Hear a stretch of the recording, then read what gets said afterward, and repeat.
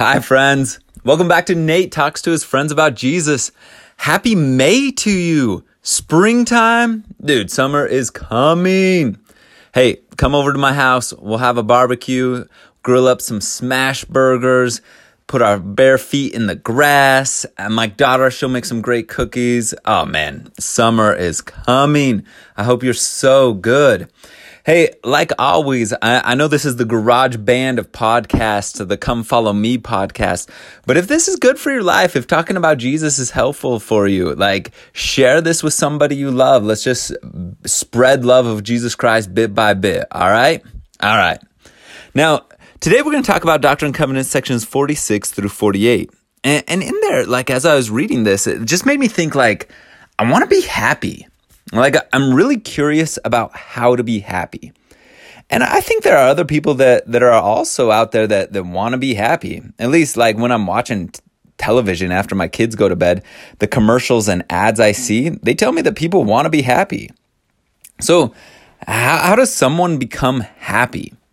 Well, first there's a difference between bliss and contentment or happy fulfillment. What most of the ads I see capitalize on is our endocrine system. See, there's a proven methodology to release dopamine into our system, and that's going to flood us with a temporary feeling of well-being and happiness, and bliss, if you will. You've experienced it. It's not a mystery. When you get new shoes, you feel good. You feel special. You may not say, "Mom, look how fast I can run in my new shoes," but maybe you should because it's fun. But you still feel that same way. You feel good. You feel fast. You feel awesome. The same thing goes for cars, phones, nice meals, and vacations. But the problem is that these new things, they hit the same sort of area, the same path in your brain that drugs hit. And therefore, the high, the bliss, the dopamine is never permanent. There's a phrase for this in the study of the brain. It's called hedonic adaptation. And that phrase simply means that your brain can adapt to new states, whether they're positive or negative. I've seen this with high school kids who get a new phone. The day they get a new phone, they are like Gollum and the Ring. They're straight up looking at it, polishing it, loving it. My precious, right? But in a couple of weeks, it's just a phone. I love getting new things. Just ask my wife. I'm all about internet shopping. Yeah. But I know it for what it is. It's something nice, but it's temporary. Other people make the argument that you need to focus on you in order to be happy. I saw another advertisement the other day where Carrie Underwood was just talking about the importance of choosing herself over other things. Now, I get where she's coming from, and trust me, I think it's super valuable to work out, eat right, and take care of yourself. However, I think this attitude of taking care of yourself over other things in order for you to be happy, I think it's kind of a slip and slide sometimes. It's not too far off from the look out for number one attitude. That's just completely selfish and me first. Now, this sort of selfishness, me-first attitude comes natural to us. As part of our fallen nature. You can see it everywhere from the first grade playground swing monopolization, you just take it over and keep it, to greedy adults who focus on their enjoyment and their increase at the cost of anything and everything else. But this is not necessarily a modern thought. It's not new to our society or our civilization. This idea has been espoused as one of the ways to enlightenment in the past. Look out for yourself. Hindus have believed for centuries that one of the ways to a higher level is to remove yourself from family, from friends, from familiar places and possessions, and just focus on you. Live an aesthetic life focused on your enlightenment. But it's not just Hindus that have done this. Christianity has also for centuries espoused a path of monastic isolation to focus on prayer, study, service, and eventual salvation on this individual level. And this sort of idea in Christianity came about originally by a guy named Anthony. He grows up in Egypt. He's the child of well-to-do parents, but his parents die when he was 20, and he reads a sermon by Jesus commanding the rich young ruler that if he wanted to be perfect, he needed to sell all that he had and go follow Jesus. So this dude does it like he is obedient. He gives up his lands to his fellow villagers, sold all his other property, donated all his money to the poor, and began to live on 1 meal a day, sleep on the bare ground. But this wasn't enough, so eventually he moved into an abandoned fort where he lived 20 years without seeing another human face. People would just throw food over the wall. Tell me that's not a funny image, man. That's kind of weird, dude. And no, it is a great feat of self-denial that Anthony goes through. But I can't help but think that so much focus on yourself is really not denial, but rather selfishness. See, I really think it's Carrie Underwood's message cranked up to 11. It's what Henry David Thoreau talked about. It's his message to the extreme. And this is a wrestle that people go through. Like, how do I be happy? Do I just focus on me? Like, there's a guy who wrestled with this profoundly. His name's Siddhartha Gautama. Sorry, I botched that. He lives about 560 years before the birth of Jesus Christ, and he is reared in the lap of luxury. Like, the dude has 3 different palaces, one for winter, one for summer, and one for the rainy season. Dude, I'm going to have that. I'm going to have, like, winter house in the Caribbean, maybe Mexico, Costa Rica, I don't know, but it's going to be warm. Summer house, I don't know, like up in the pines, right? And I don't know, rainy season. I don't know if that's a thing in my life. But anyways, so Siddhartha, when he's born, some Hindu priests go to his dad, who's the monarch, and they predict that if Siddhartha sees 4 signs, he would leave home and he would search for truth. And the signs aren't that profound. They're pretty simple. The 4 signs are if he sees an old man, a sick man, a corpse, or a beggar,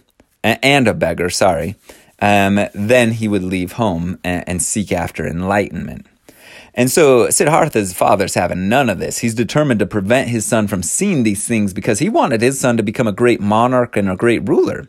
So he created a very secluded life. I don't know if you know this. It's like the Truman Show when Jim Carrey is in it. It's like that, very controlled, very secluded. In fact, spoiler alert, the Truman Show, if you want like Siddhartha's life, it's right there. It's like kind of an archetype, okay?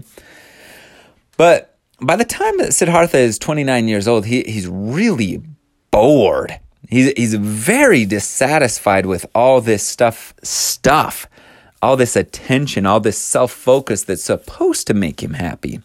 Like the indulgence, the comfort, the opulence, it's not fulfilling. So he decides to venture out into the world. And as he does, his dad makes sure that he controls everything that he sees. Like the city is cleaned and decorated, all the crippled and aged and sick are removed from the streets. It's like, I don't know, the Nazis when they have the Olympics. All the beggars were gone. But he didn't succeed. There's some people that slid through. As Siddhartha rides about in his chariot, he sees a number of things that disturbs him. Like the first thing he sees is an old man with white hair, no teeth, deeply sunken cheeks, wrinkled skin, and a bent back and protruding ribs. He had never seen an elderly person. Like his dad had removed his grandparents from him once they started to get old, right? Like when you say the puppy is living on a farm now, right? Like he asked the charioteer what he's seen. What is this? Then he saw another sick person who's so weak that he couldn't stand, but rather rolled around on the ground in pain. And he is just flabbergasted by this behavior. Then he sees a dead body being carried on a rack. Prior to this, he knows nothing about death. And finally, he encounters a group of mendicant or begging Hindu monks seeking enlightenment through self-denial. And this just rocks his world. Provides some deep introspection about his pursuit of happiness through possessions and a good life and just the most comfortable things.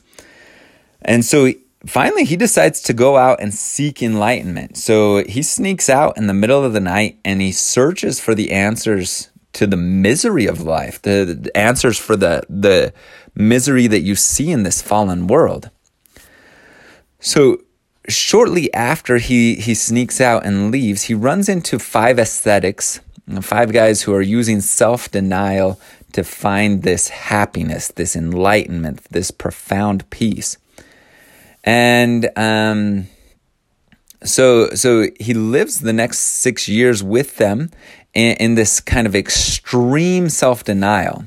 He says during this period, he says, I lived to torment and torture my body. Tradition says he lived on 1 bean or 1 sesame seed or 1 grain of rice a day.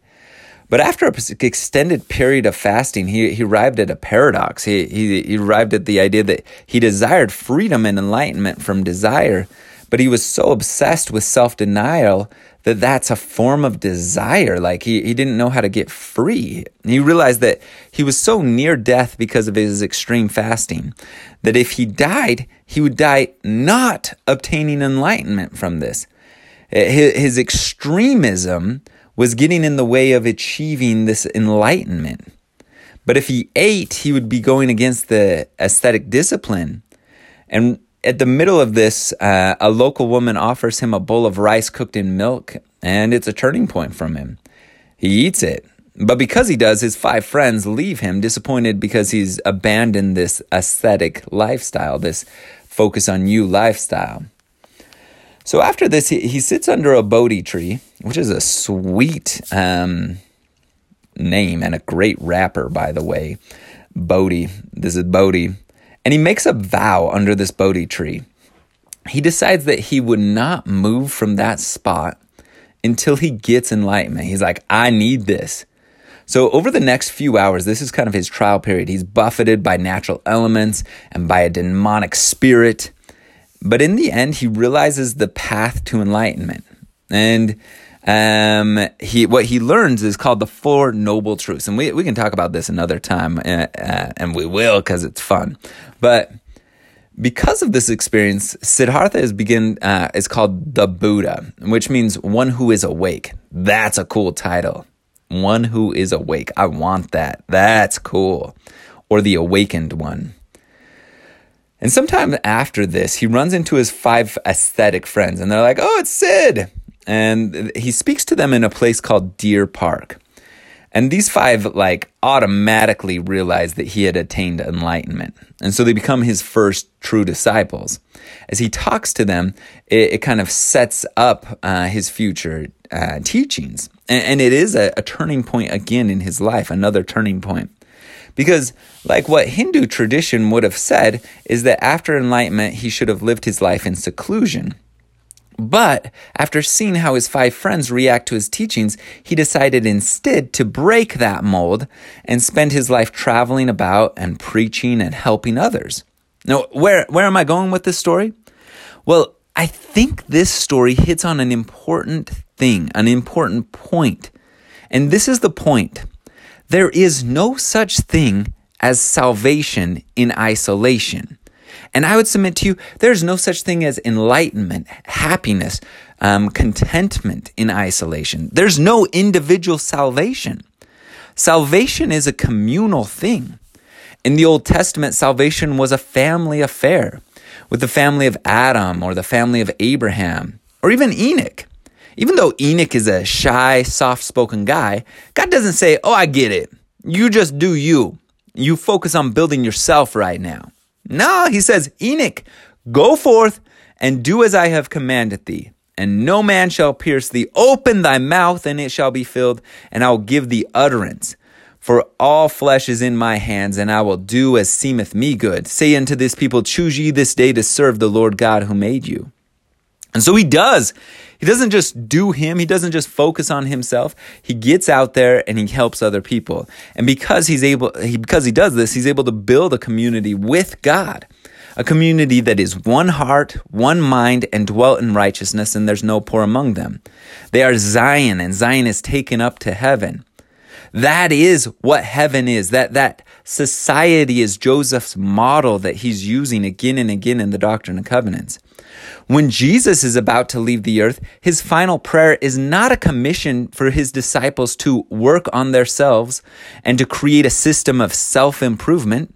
Instead, he says, neither pray I for these alone, but for them also which shall believe on me through their word, that they may all be one, even as thou, Father, and art in me. Sorry, I'm stumbling over that a little bit. And I in thee, that they also may be one in us, that the world may believe that thou hast sent me. And the glory which thou gavest me, I have given them, that they may be one, even as we are one. I in them, thou in me, that they may be made perfect in one. Like he's just saying salvation, happiness, contentment, enlightenment, it comes as a group. You see this in the Book of Mormon too, Alma chapter 4. It came to pass that Alma, having seen the afflictions of the humble followers of God and the persecutions which were heaped upon them by the remainder of his people, and seeing the inequality, began to be very sorrowful. Nevertheless, the Spirit of the Lord did not fail him. And he selected a wise man who was among the rulers of the church and gave him power according to the voice of the people, that he might have power to enact laws according to the laws which had been given, and put them in force according to the wicked crimes of the people. And this he did that he himself might go forth among his people, or among the people of Nephi, that he might preach the word of God unto them, to stir them up to a remembrance of their duty. Like, the message over and over is, get out and do good. Like, stop thinking about yourself. Here's the thing. Like, we want to know how to be happy. I know this sounds contrarian, but we think way too much about us being happy. Like, the thing is, people who are happy actually don't think about being happy. Jesus really means it when he says, forget yourself, right? Like, take no thought. Like, straight up. And some of you are like, I don't know how to do that. I'm telling you, this is how you do it. Like, get out and do good. And I know they're like, I know I should do more service. No, stop this. Like, don't even think about it. Like, just go out there and build somebody up. Like, our doctrine of families whispers at this. Salvation comes as a unit, as a family of God. Again, there's just no such thing as individual salvation here. God built us for codependence. Like, that's how we are created as beings here. And this brings us finally to the message of Doctrine and Covenants 46. And you're like, I know, dang, that was a long intro. But just check it out what God says here. Verse 11. For all have not every gift given unto them. For there are many gifts, and to every man is given a gift by the Spirit of God. To some is given one, and to some is given another, that all may be profited thereby. Are you following what he's saying there? Purposely, deliberately, God did not give every gift to every person. He gave some gifts to one person and other gifts to another person, in order to have these people cooperate and work together, because that is what happiness is. That is what Zion is. The idea is that when we each perform our role well, then the outcome is awesome. It's kind of like rugby. I don't know if you've ever watched rugby, but it's cool. Heck, in my opinion, any sport where people are hitting each other and battling for the win, I'm going to be there. Anyway, in rugby, there's this thing called a scrum. It's where they crouch down and they form like that crab-looking formation and push each other forward trying to recover the ball. Well, in a scrum, each person has a specific duty. And they have certain natural characteristics that make them a good fit for that position. And they train for and develop that. So let's start right up front, right in the middle. Right there, you put a big old oak tree of a man. He's called a hooker. I know, it's a terrible title for us Americans, but he's called that because he hooks both arms around the two men to each of his sides, called props. And then they line up in the scrum. And then the hooker also then is the one that is in charge of hooking the ball and pushing it back through this crab-like formation. Now to the side, we have props. And that's what you would think. They prop up, right? And these guys need to be extremely strong in their neck and their shoulders, their upper body and their legs. And they need to just relish putting their heads against somebody else and just pushing, kind of like a bull or like my 6-year-old. And so basically they just push forward. And then behind this row of 3, there's a row of 2 locks. And their job is to lock the scrum in place. They're kind of the engine room of the scrum. And then you have 2 flankers, and these guys need to be just excellent at everything with inexhaustible energy. And finally, you have the scrum half. The halfback is the guy that picks up the ball after coming out of the tunnel. Dude, this guy needs to be quick, okay? And a great passer with great reaction time. And so because they need to be quick, they're usually smaller players here, okay?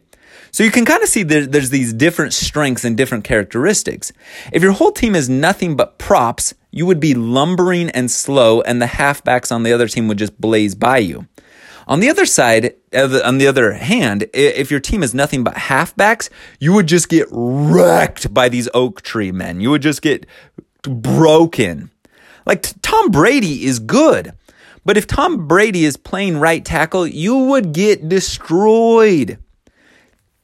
So in order to help us create Zion, in order to create heaven, in order to create happiness, God has given us complementary gifts. You see this outlined in Doctrine and Covenants 46, these gifts meant to work together. To some is given the gift of the Holy Ghost to know that Jesus Christ is the Son of God and was crucified for the world. Like some people just have a testimony in them. Like that's it. It's just growing in their soul and it's just how it is. To others is given to believe on their word. So complementary gifts, you see that there, right? That they may have eternal life and continue faithful. So some just know and some believe on those that know. Both are good. And there's not one that's better than the other.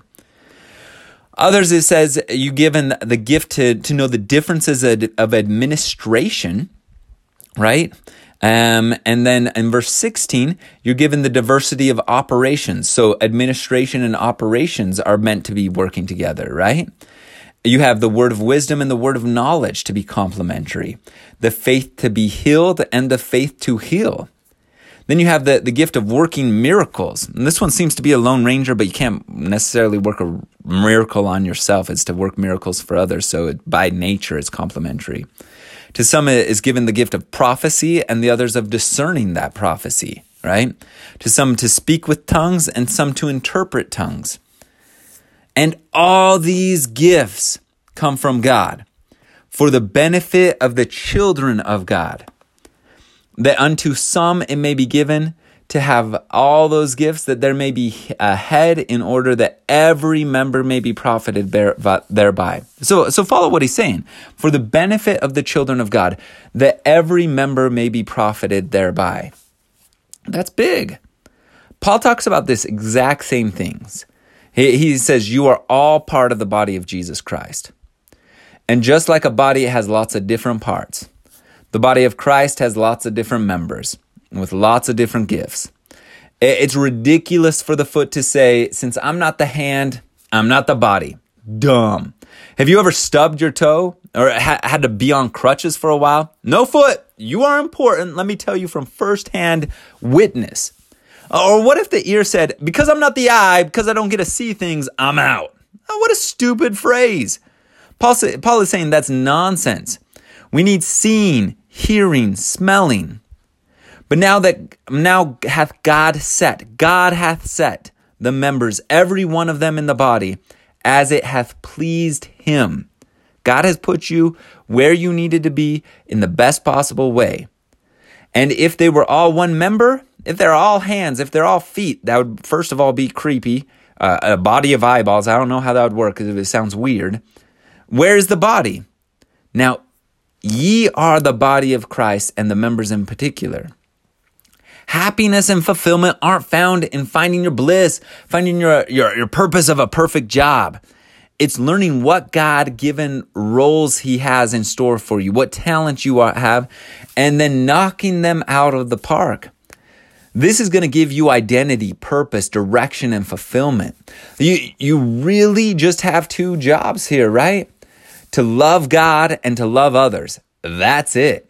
And God has given you some really great gifts to carry those 2 roles out. That is your calling, period. Now, don't think that I'm not ignorant to this. I know that working with other people, like I'm saying, is essential, is sometimes painful.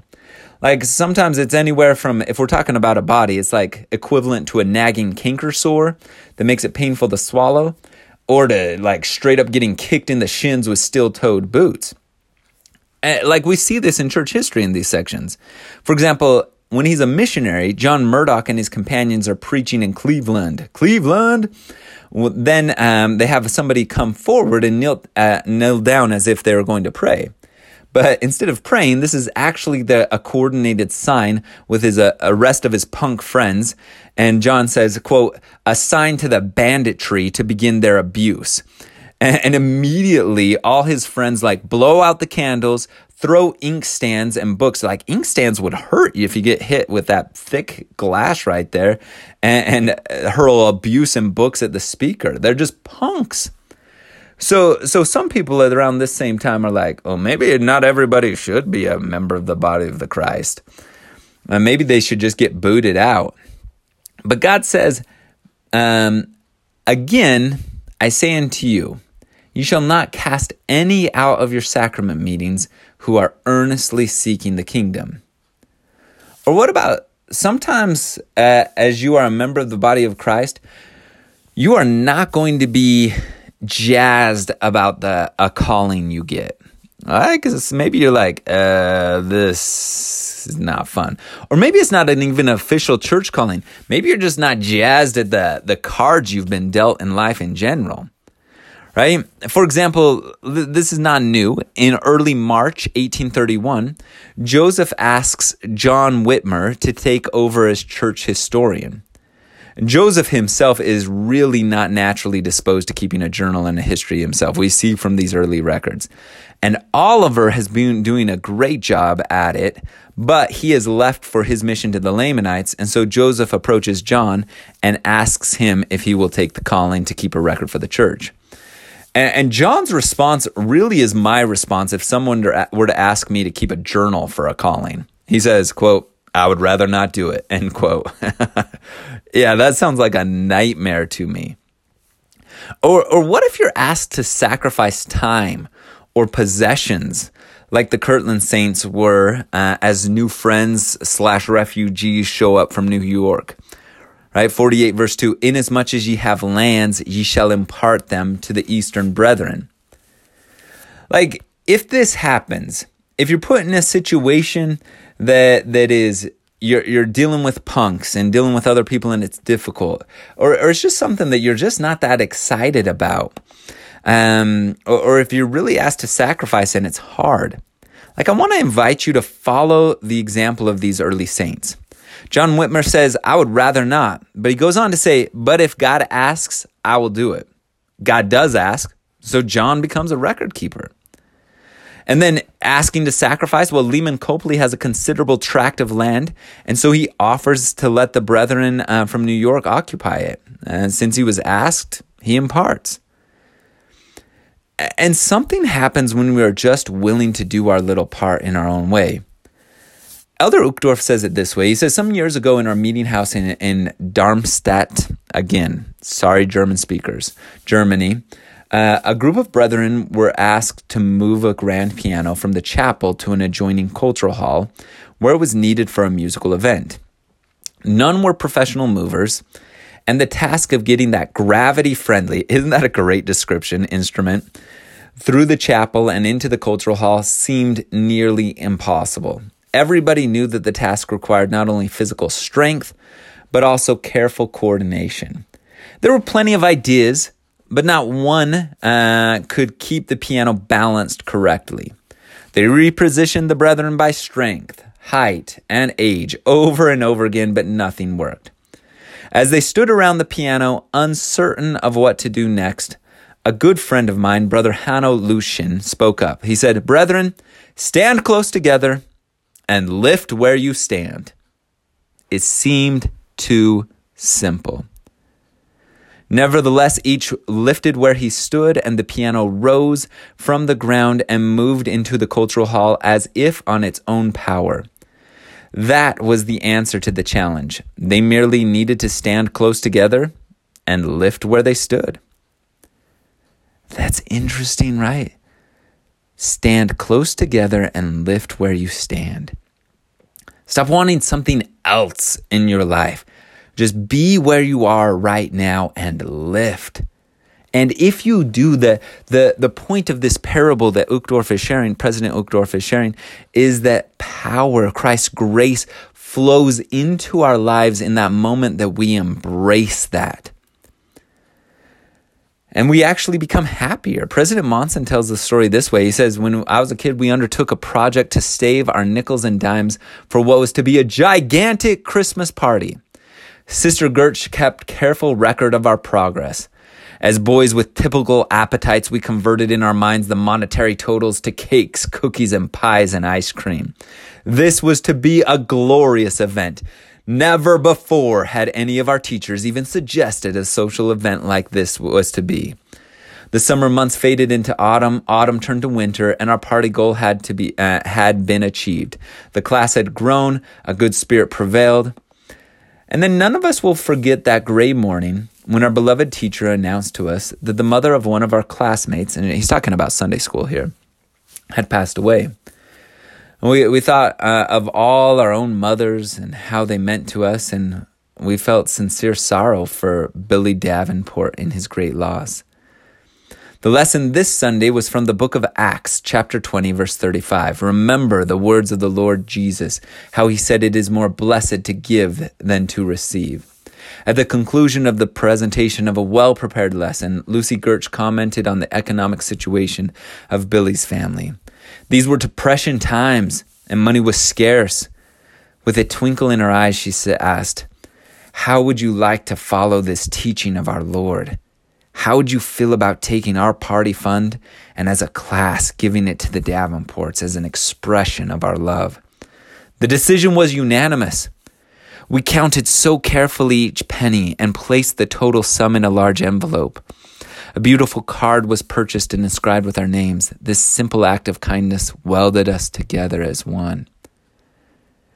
And more than that, let me tell you, more than that, one of the things that Jesus loves most about being him is the thrill of being able to give unexpected grace.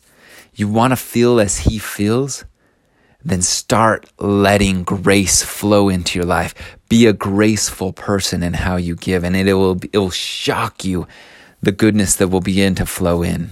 Here's just another example of this.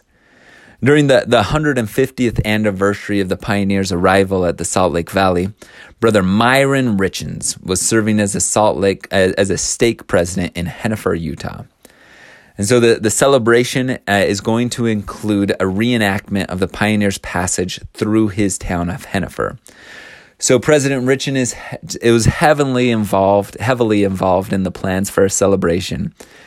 And he attended many meetings with general authorities and others to discuss the events, and he was fully engaged. But just before the actual celebration, President Richens' stake was reorganized, and he was released as president. On a subsequent Sunday, he was attending his ward's priesthood meetings when the leaders asked for volunteers to help with the celebration. President Richens, along with others, raised their hands and was given instructions to dress in work clothes and bring his truck and a shovel. And on the morning of the big event, President Richens reported for volunteer duty. A few weeks before, he had been an influential contributor to the planning and supervision of this major event. On that day, however, his job was to follow the horses in the parade and clean up after them. What do we do with that, man? I get it. It's easier said than done. But please remember this. When we're asked to give up things, that Jesus gave up his throne, his rightful place as creator, and condescended here. When you don't want to do something, remember Jesus begging for this cup to pass from him.